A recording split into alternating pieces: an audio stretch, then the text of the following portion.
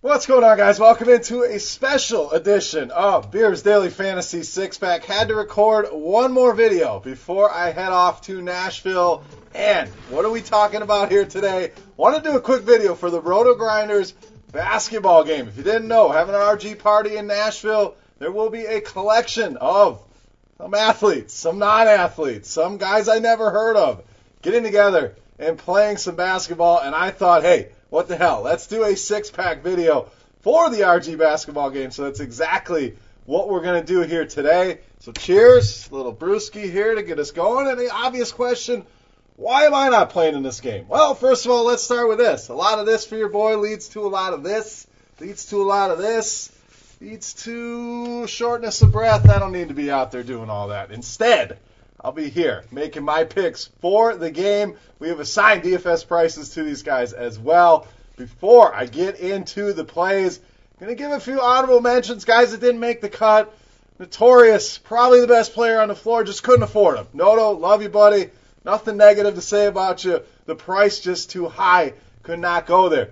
Stevie, my man, my dog, stick with NASCAR. When a guy comes out and says, terrible draft pick when he gets picked, not a good sign. Couldn't go with Stevie. And last of all, Eric Crane, my buddy. All you got to do is watch the tire video. If you don't know what I'm talking about, go check out Eric Crane through the tires at a FanDuel final.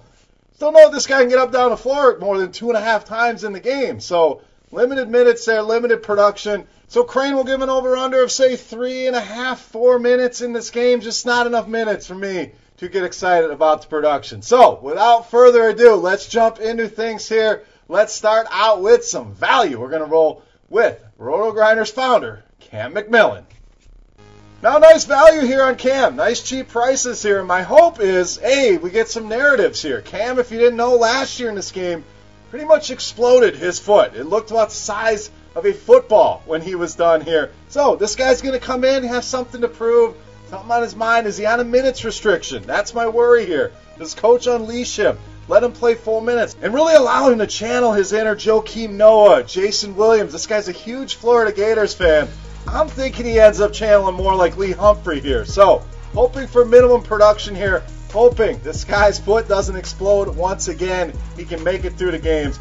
Cam, nice value here to lead us off in the six-pack. All right, let's get to the old guys section. Let's get to some of the dinosaurs in the game. Some of the guys that are my age, the OGs. Let's start with my boy Head Chopper. So Chop checks in a little bit more expensive here than Cam. Not much expensive. I'm not expecting a lot here from a guy that won $1 million. What the hell does he care about this basketball game? Chop, why the hell are you playing in this game anyway? But tried to do some digging, dig up some stats here on Chop. Unfortunately, the records don't go back far enough. This guy was in high school about 40 years ago, so no numbers to go off here. But what I want, Chop, give us the rec specs. I want to see some Kurt Rambis, and obviously a heavier, shorter version of Kurt Rambis. Wind, definitely going to be an issue here. And word is, Chop used to be a good football player, so hoping maybe we get the second coming of the fantasy nomad. That's right, go back to the original RG Hoops game. But Chop, I think he can do enough. Hopefully doesn't fall out of this game. Hopefully doesn't die of a heart attack out there. And hopefully use some of that $1 million on some training here and some aerobic activity getting ready for this game. Chop, don't let me down, buddy. Second pick here in the six-pack. All right, the middle-age section continues here. We're going to go with our media director. That's right, Dan Bach, our next pick here in the six-pack. So Dan is your basic middle-aged white guy floor play. The guy you see at the YMCA, just hitting threes, practicing his free throws, doing the old mic and drill under the hoop. That's Dan. So I don't expect much here. I expect the floor. Maybe he hits a couple threes here.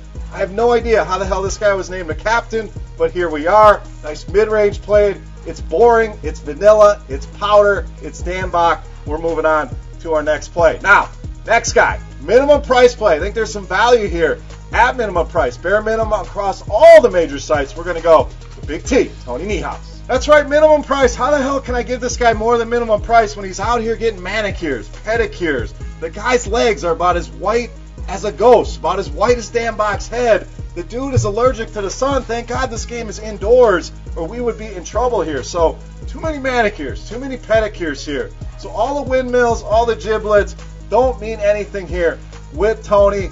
Probably should have played some college basketball, but too many ding-dongs, too many trips to Chick-fil-A here. And I did dig up some stats here on Tony. Back in 2001, we're talking about 20 years ago, did have a nice season. 71% shooting there, scored 39 points in a game.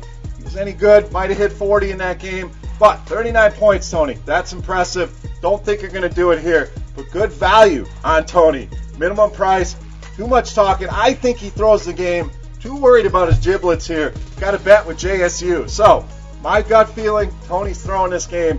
I'm not paying more than minimum price for him. And he does not win the RG Basketball Challenge. Speaking of JSU, he is our next play here. Most expensive play we're going to roll with here in the six-pack.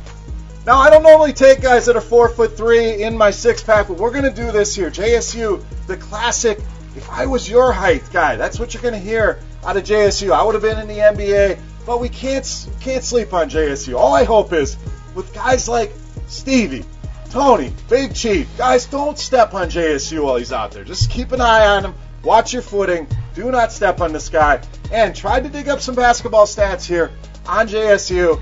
Nothing. Crickets. But did find a highlight of his athletic career. Was a co-captain of his cross-country team and did finish 82nd in the regionals. And I didn't know they made 82nd place ribbons, but here we are. JSU, a cross-country superstar. As he finished in the top 100. 82nd. Nothing to sneeze at. He's good at cross-country. Going to have some wind to him. JSU. Solid play here for us in the six-pack. All right, it's beast time. As we always do, we pick our favorite play on the slate. Really tough to do with a bunch of bums, overage guys playing hoops, but we're going to go off the board here with our beast of the night. We're going with, drum roll please,